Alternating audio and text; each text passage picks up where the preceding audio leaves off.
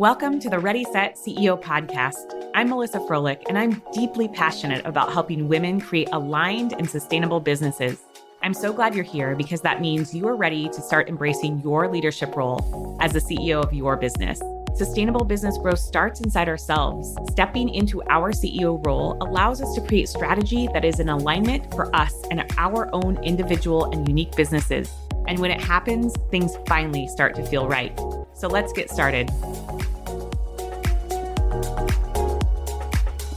It's my pleasure today to have Arianna Vernier on the podcast. Arianna is a mama and former elementary teacher turned business mentor for women who want to quit their 9-to-5 and start working from home as a virtual assistant. Arianna was able to ditch the classroom right after giving birth to her daughter and began working from home as a freelancer virtual assistant. Within a very short time, she replaced her teaching income, and it is her mission to help other moms do the same so that they can be there to witness all their child's firsts and build a business that works around their schedule. She is the host of the Ditch the Classroom podcast, where she shares tools, tips, and strategies to help you start your Ditch the Classroom journey and take your income from 4-figure months and beyond.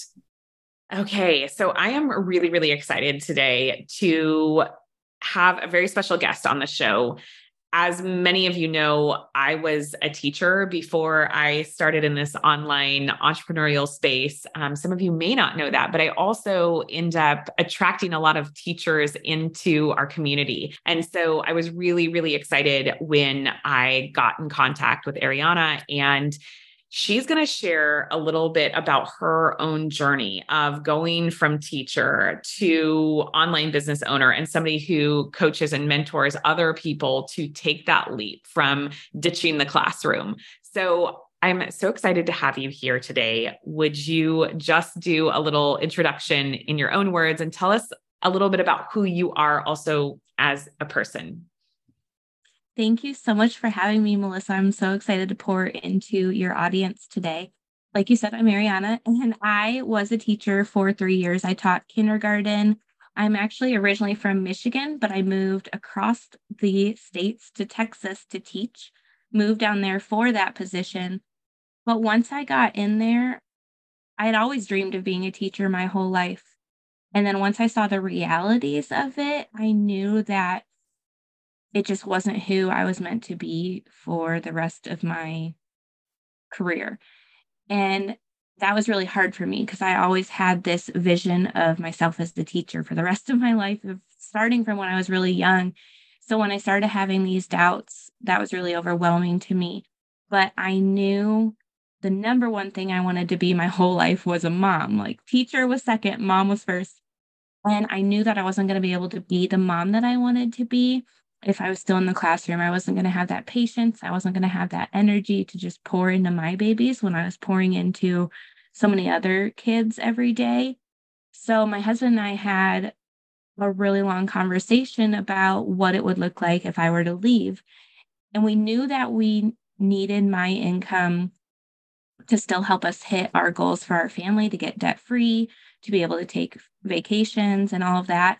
So the original plan was I was just going to take the first year of my daughter's life out of teaching, and then I was going to go back full time. But that's not how it worked. The day that I went into labor, I found out about the virtual assistant world. And I was like, what is this? Is this something that I could do? Is this like an MLM? Because I had done that before and it didn't really work for me. So I just started exploring it. And every time my daughter was napping and I just had an extra minute, I was learning all that I could. And I just kind of jumped in feet first and made a lot of mistakes and struggled throughout my journey. But it's been such a blessing. And I'm very happy with where I'm at today and just being able to be the present mom I always wanted to be. Oh, I love that story. How did you find out about it? Like, were you scrolling online or did you hear it on a podcast? Like, where did you first learn about virtual assisting? Yeah, I was just scrolling Facebook while I was literally in the hospital bed waiting to have my daughter. And I saw a Facebook ad about it. And I think I had seen on Pinterest about it before when I was like looking at options, because I had considered doing grocery delivery that year. I was going to have my daughter home with me, or nannying, something where I could take her with me and at least make a little bit of income. And so when I was exploring that on Pinterest, I think I came across that term, but it didn't really click until that day that I was in labor.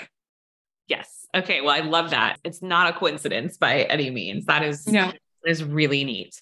So, a lot of what I like to focus on is empowering women to step into their leadership role, to see themselves as CEOs of their business. And so, as you think about your own journey, let's go back to those early days, maybe when you got your first paying client and where you were at in terms of confidence and mindset. And then tell us some of the things that you did in order to really be able to transcend yourself as more of a leader in your business. Like, what did that look like for you?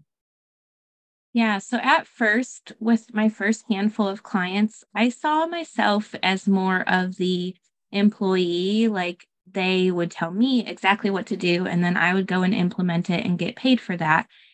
And it took a while for me to realize that that's not what I wanted this to be. Like, yes, you can do that as a virtual assistant, but if I wanted to be able to scale my income as much as I wanted to and just be that expert in my space, then I really had to take more control of being the boss, being the CEO of the services that I offered, and coming more into the relationship with clients as a partnership rather than like they're the boss, I'm the employee. So this kind of really hit home with, I think it was like my third client. She was not a good fit. And she was very draining on me. And she was a nice person, but she was just unclear. And because I didn't set the expectations of how I worked up front with her, I found myself working way too much, really stressing about the work that I was doing for her, checking my email when I was supposed to be hanging out with my daughter. Even on weekends, like when we're having family time, I was just concerned about her work that I was doing. And I was over providing for her, just trying to make her happy, and it wasn't really working. And so that's really when I started to realize, okay, something needs to shift here. And then it actually kind of came to a head that Christmas. She wanted me to do some work for her on Christmas Day. Oh, And I was a teacher. I never had to work those like 2 weeks around Christmas. So then when she expected me to do something for her on actual Christmas Day, I'm like, okay, like, well, I can't do this. This is not where I'm meant to be. And so I had to have that conversation with her of like, okay, this isn't a good fit. And I just had to restructure how I was stepping into that CEO role, that leadership role. And so that took a while to figure out, but it's been really, really worth it. and how has that experience shaped the version of you now, right? Like what boundaries or what communication strategies or what level of confidence do you have now because of that? So now I know that it's okay to not say yes to every single person who wants to pay you. If they're not going to be a good fit for the life that you want to live, it's okay to say, like, hey, I'm not a good fit, but I'm happy to help you, send you a Yes. couple references of people who might be a better fit for you. And as far as the boundaries, I took a long time to get that set up because I've always been like that people pleaser, just want to make everybody happy. And so I really had to kind of shift my mindset around that a lot and set boundaries around when I work. I only work 3 days a week now because I have my kiddos with me the other 4 days of the week. And so clients want to work with me, they have to be okay with that I'm only going to chat with them Monday, Tuesday, Wednesday. And um, I also just set those foundations up front so that it wasn't a question. So as soon as they sign on with me, I would give them a welcome email that told them exactly when I work, how to contact me. They don't get my cell phone number, so they can't just like text me or call me whenever they need to. They have to communicate with me through Voxer. I'm sure you're familiar with that. But just setting those like foundational pieces at the beginning has helped a lot because then if they do overstep a little bit, I can just refer back to that email. I have to hold those boundaries for myself because if I'm like, oh, it's okay, I'll just do this the one time, answer their email on the weekend, that just sets the precedent for them to be able to continue to overstep. And so what I do actually sometimes, if I do happen to check my email on the weekend and I see something, I'll respond just so I don't forget because mom brain, but I'll schedule it to send like Monday morning. So that way, like my boundaries still held. They're not actually getting the response from me until Monday. Yes, I love that. And also, like, we didn't have that years ago, right? To be able to schedule and stuff like this is the best thing ever. I love that, right? It's not that everything is just always clear or set in stone, right? We also have to have these experiences to figure out how to navigate the future of our business and who we are as a CEO. And I'm sure that that client that you use as an example is a lovely person. And this is not about somebody being bad or good or right or wrong. This is about values match at the end of the day, Mhm. right? And what is important to you and a priority. So how did that piece of it shape your marketing and how you decided who was a right fit and who wasn't for you, and maybe just your overall confidence and presence when you were able to say, okay, this person and the way that they do business and desire to, move through life is not a good fit for me. Like, what type of inventory did you go through, a recon, and how did that change how you were showing up and how you were speaking to, prospects and your audience essentially? I think I had to, like I said, I had to shift out of that employee mindset and come to discovery calls and come to marketing my business with the knowledge that the right people for me were out there. And it was okay for me to be interviewing them on the discovery calls as much as they were interviewing me. And I would just be really clear and professional on the calls and just say, like, I'm only available these days. If that works for you, then that's great. And like I said before, just setting those boundaries up front.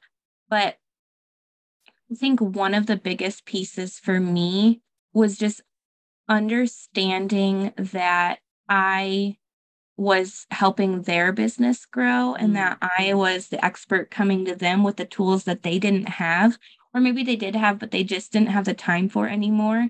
And so I had to stop seeing what I was doing for them as like, oh, if I don't do this, their whole entire business is going to fail. I had to shift that mindset into what I'm bringing to the table for them is going to allow their business to grow if they utilize it. But if they don't, that's not my responsibility. And so that took a lot of the pressure off of me in terms of finding clients because I wasn't basing my success off of their success utilizing what I helped them create. Yes, love this. I talk about it so much. It's like defining success on your terms, right? Instead of success based on how much output or how many tasks you check off or how many hours you work or whatever it is, but embracing the value of the transformation and the knowledge and all of that. And then staying in your lane, holding, like, I'm only responsible for this chunk of everything. And then, yes, the client also has a responsibility in this relationship. And that's a big piece of stepping out of that employee mindset and more into the CEO mindset. I also have a business that I'm bringing to the table to support somebody else's business. Mhm. And one of the things that I can tell just from interacting with you, you also do that in a way that doesn't compromise the client experience. I think a lot of people struggle with this in terms of, okay, I need to have boundaries and it has to be business on my terms, but then they forget that they also have a paying client on the other side of it, right? So talk a little bit about how maybe that example, I love that you said, you may check emails on the weekends, but you're not responding. What other things have you noticed where you're like, I'm still respecting my values and my boundaries, but also I have a paying client on the other end and they may have needs. And so how do you give yourself grace to maneuver some of those gray areas? Because I find that a lot of people get very black and white. Like, I've put boundaries in the sand. And if I cross them, then I failed, right? So can we talk about like when it gets a little messy and how to still navigate that with confidence? Yeah. One of the things that I implemented as I made this shift was having a really solid workflow. I do website design for my clients. And so I had to create a really structured workflow of when I was getting the tasks done because I do VIP design days. So I build a website in 3 to 5 days. And so it's pretty structured for me and like what I need from my clients before I start. And I found that having that workflow that my client is in, they can see every task I have on that list and I'm communicating with them throughout the process. That helps them to know that I'm doing exactly what they hired me to do. I'm setting these pieces up for them to be successful. And that's taken some of the pressure of them feeling like they have to, have a little bit more of that control because when they can see exactly what I'm working on and when, and I'm keeping them updated throughout the process, that just allows them to breathe a sigh of relief that they don't have to have their hands like micromanaging everything. And I do like on the days I am available to respond, I'm having a lot of communication with them because the way that I've set up my VIP days, I'm only focusing on their project on those days. And so I'm constantly chatting with them, letting them know a page is ready for revision, answering their questions, getting feedback from them. I do allow 2 sets of revisions per page, but if they do have like one little additional tweak they want to make, like I'm okay with that. It's just when it gets overwhelming, then I'll refer back to the contract and be like, okay, we're done with this page. If you want any additional changes, we can add on another VIP day or a half day. So I do think there's, like you said, it's not black and white. There is a gray area of being a little flexible in terms of what you give to your client. Like if they just need, one additional edit, I'm okay with that. But if it starts to overstep into my family time, that's where I do draw more of that hard boundary. So good. Thank you for speaking on that because I think it's important to hear like it's going to be a little gray and it's okay that you learn how to navigate that. And it can be, situational in terms of with this client, I handled it this way, but it comes back, I think, to trusting ourselves again as leaders. So let's talk a little bit about that, the leadership piece of it and the becoming more of the CEO and the confidence piece. What are some things that you've done that have been really helpful that aren't skill set, that are developing you as a person, that if you can look back and say, yeah, this really changed how I saw myself or changed how I was showing up? One or two things that stand out for you, what would those be? I think the 2 biggest things for me would be one, implementing a morning routine for myself where I focus on just raising my mindset. So for me, that's getting into scripture every morning, doing my positive affirmations, gratitude journaling, and then just sometimes it's even just like reading a book for fun, just to like get my mind at ease and just to go into the workday like feeling like it's not work, just feeling happy. And then another big thing that's been a huge piece in my journey has been different books in self development because when I was teaching, I didn't really know, like, I was just like, oh, self help books, whatever. But really, right from the get go of starting my business, I started picking up these different mindset books and money mindset and all of that. And I think that's been a really helpful piece for me getting to the confidence that I have today is just really taking these ideas and seeing how they can fit with how I want my life to be and starting to implement them. So those have been really, really beneficial for me. I love that.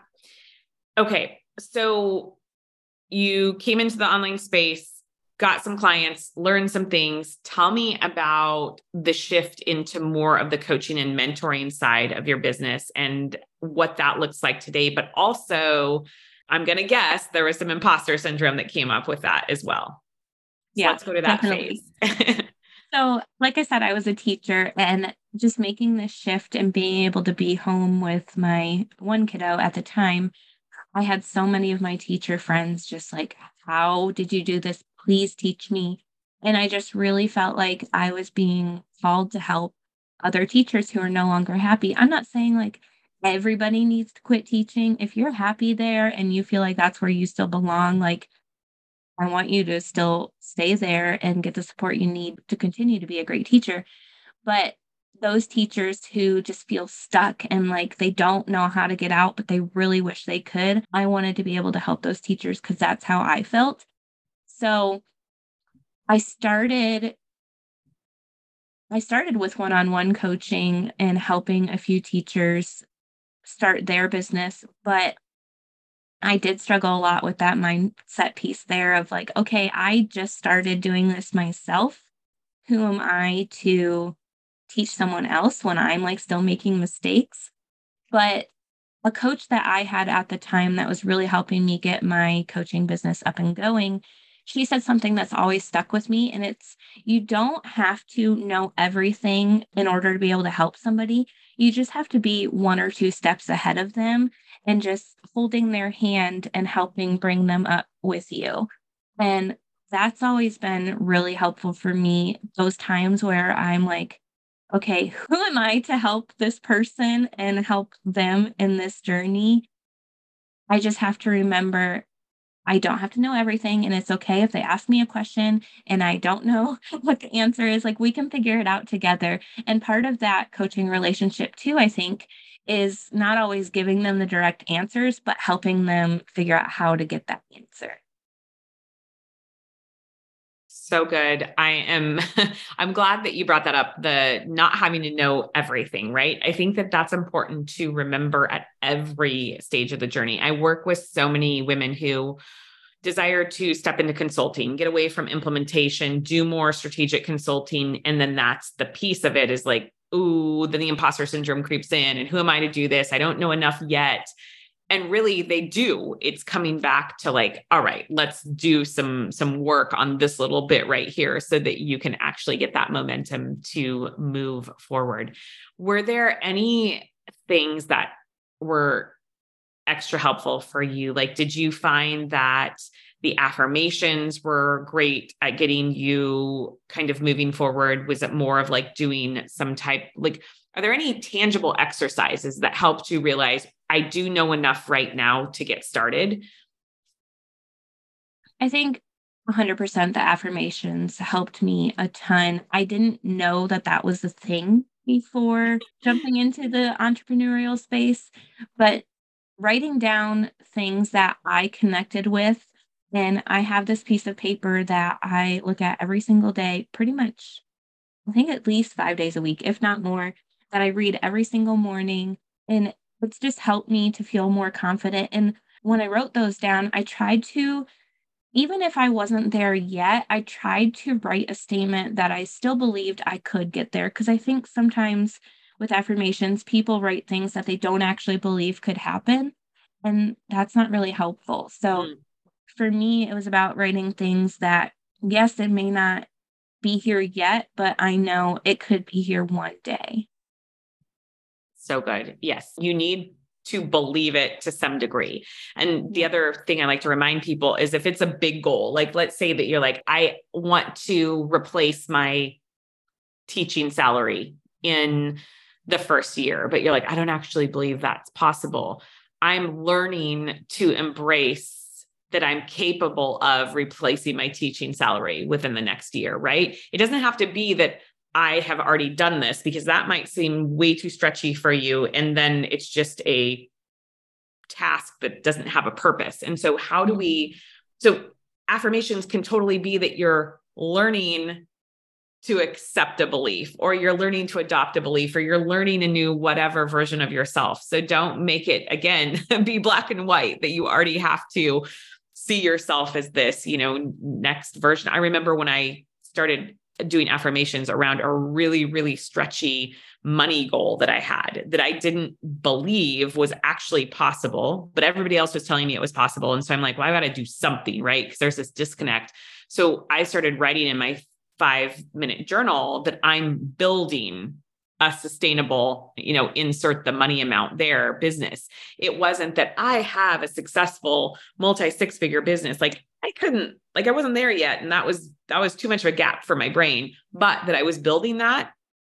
And then I remember 90 days later, looking at that same affirmation that I had written for 90 days and being like, oh my God, it's going to happen this year, but 90 days prior, not even in the realm of possibility in my brain. So I was like slowly starting to open it up to that.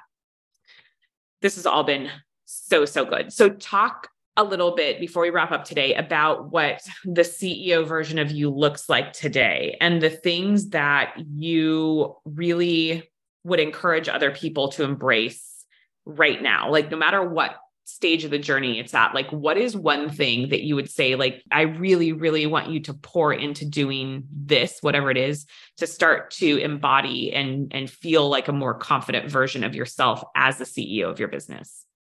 Yeah.